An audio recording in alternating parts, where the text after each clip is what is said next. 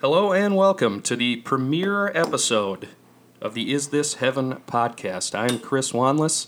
I'm the man behind the curtain at Is This Heaven, and the podcast is going to be our newest part of the operation. I wanted to do a quick intro of just, what you can expect.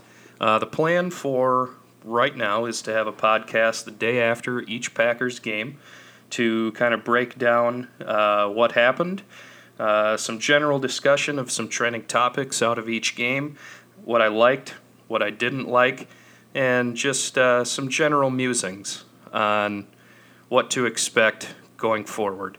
So, without further ado, here's episode 1.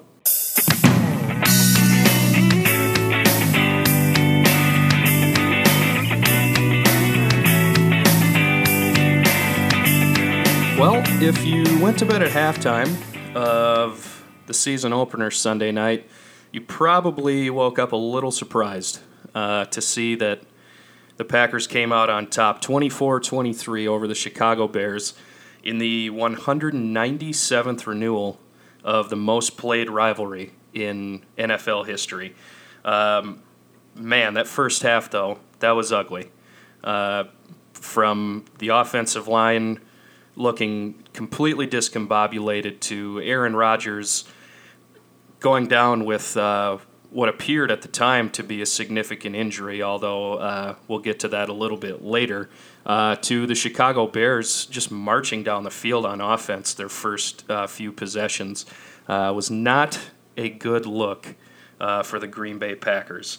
We all know the outcome, though. The Packers rallied, came from 20 behind at one point, and actually erased the largest fourth quarter deficit in franchise history, coming back from 17 down at the beginning of the fourth quarter with just a furious rally and quite honestly some magic from the right arm of Aaron Rodgers.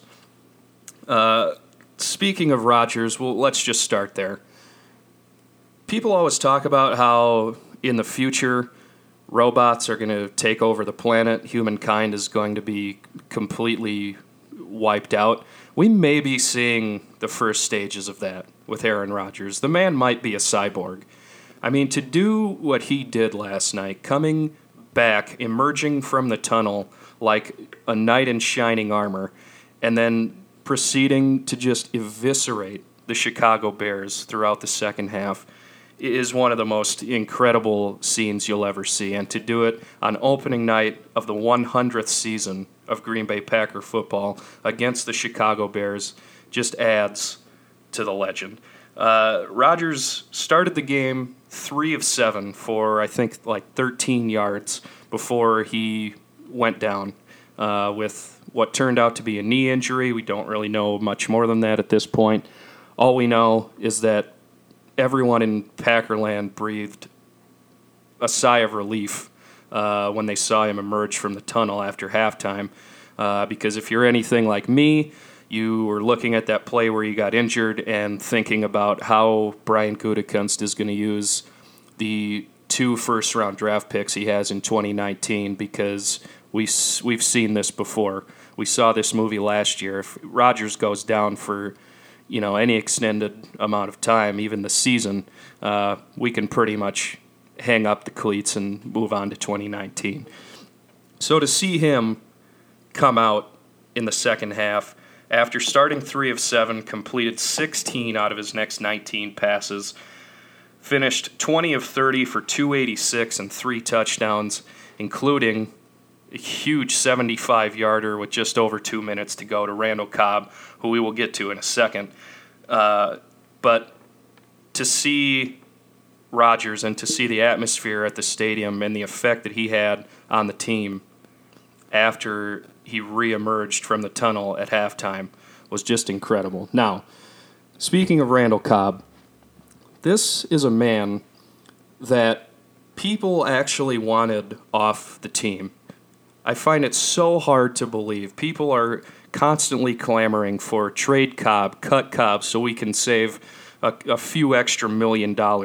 And what does he do? He just comes out and has maybe the game of his career.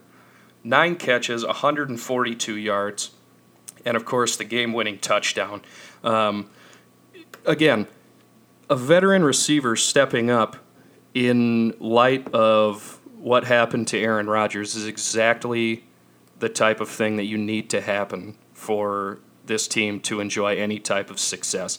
And the thing that gets lost, too, is in that ugly, ugly first half, right after Rodgers went down, I actually thought there was a big moment there when DeShone Kizer came in the game. Cobb ran an out route, I think, to the far sideline from the broadcast perspective, and Kizer threw the ball high. Cobb stretched up and got it. A very difficult catch, but it was exactly the kind of play that you need from a veteran receiver when your backup quarterback is in the game and you need to get something rolling. So Randall Cobb, I thought, was maybe the most impressive player not named Aaron Rodgers last night. Speaking of that ugly first half, though, we have to talk about it. The Packers just looked completely out of sync in all phases of the game throughout, the first quarter and a half, at least defensively. Mitch Trubisky and the Bear offense basically just took what they wanted on their first two possessions. Going down, obviously putting Green Bay in a hole early, but the biggest thing I think everyone was thinking through the first half last night was, boy, was Khalil Mack worth it for the Bears. And boy, is John Gruden an absolute moron for letting him go. Mack terrorized the Packer offense the entire first half last night. He was constantly just smoking Brian Bulaga, pestering Aaron Rodgers, and then obviously when Kizer comes into the ballgame, drives the Packers down all the way into the red zone, Mack comes up with a huge strip sack, and then on the next possession comes up with a pick six on a screen right before the end of the half to extend the lead, and at that point it looked like there was no hope. However, you do have to admire the offensive line in the second half played much, much better.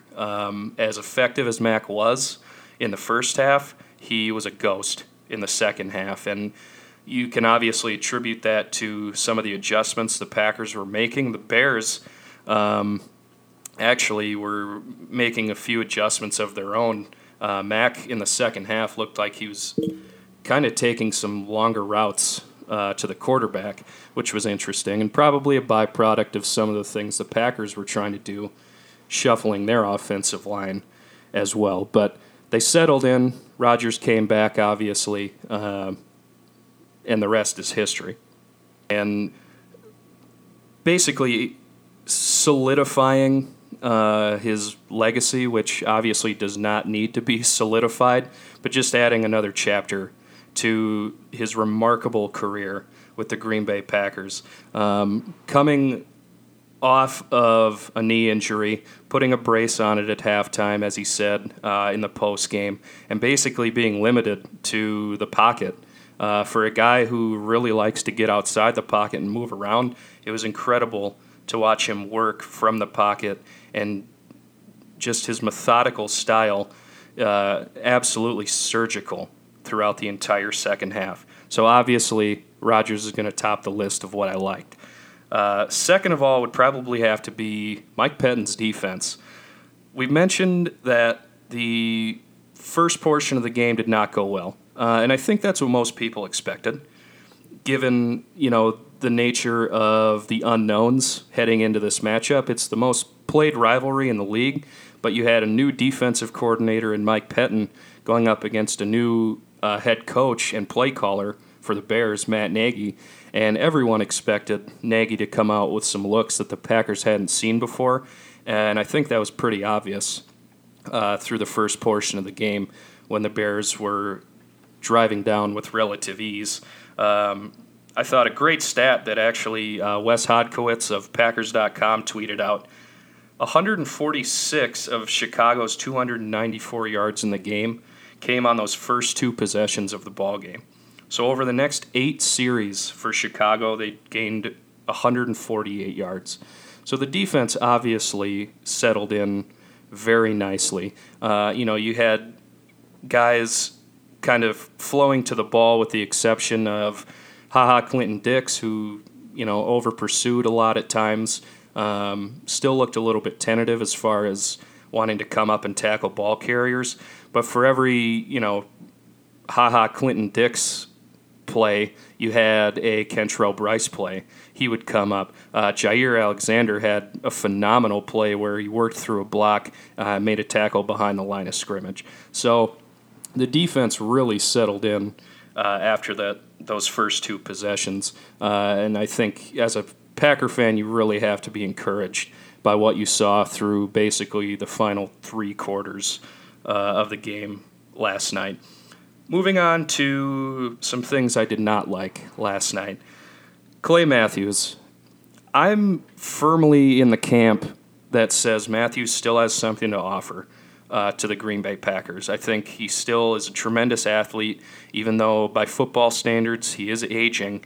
But last night, he's going to want to burn the tape of that game because he was just generally ineffective, but he was getting washed out on multiple plays. He, of course, had the idiotic roughing the passer penalty on the Bears' final drive.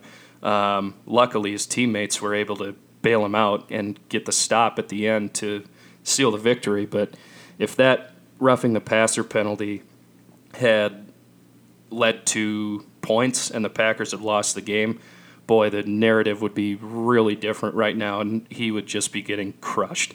So Matthews, like I said, going to probably want to flush this one and move on. Next thing that I didn't like were the boos at halftime. And I know this is kind of a nitpicky thing, and I totally understand that, you paid for your seat and it's your right to boo, but it's really not a good look for a fan base that likes to think they are the proudest fan base in pro football, and that's why, honestly, other fan bases tend to dislike Packers fans because they kind of give themselves this reputation of being such great fans and such proud fans. Well, it's a little bit hypocritical when you're booing your team coming off the field after your future Hall of Fame quarterback has just gone off the field with an injury. And it's especially hypocritical and a really bad look when you have the outpouring of love and adulation throughout the second half. I thought it was really interesting after the game on Packers social media. They did a video with Randall Cobb coming off the field, and he kept saying, "Is this what you wanted? Is this what you wanted?" And I understand it was probably more of meant to be comical, but it did strike me as maybe a little question to the fans of, well, you were booing us earlier, so, are you not entertained? And then finally, and again, this is going to be maybe a little nitpicky, but what else can you do after such a thrilling victory? First half offensive line play. We talked about Khalil Mack and how he terrorized the offensive line and Aaron Rodgers in the first half. It was not good. Particularly Justin McCray had a very difficult first half, couple holding penalties that kind of killed drives. Like the defense, they settled down, obviously, throughout the game. They were much better in the second half. But the thing that I worry about with this offensive line is you saw Khalil Mack as kind of one player on Chicago's defense that had a huge impact through an entire half of football. Well, you've got Minnesota coming into Lambeau Field next week who has probably 3 or 4 guys that are really going to get after you in the pass rush. Just a ferocious defense. And that's just in the front 7. That's not to mention a guy like Harrison Smith who can come as a free rusher at any given moment. So I did think it was a little concerning, just given what the Packers are going to have to face this next week with the Vikings coming into town.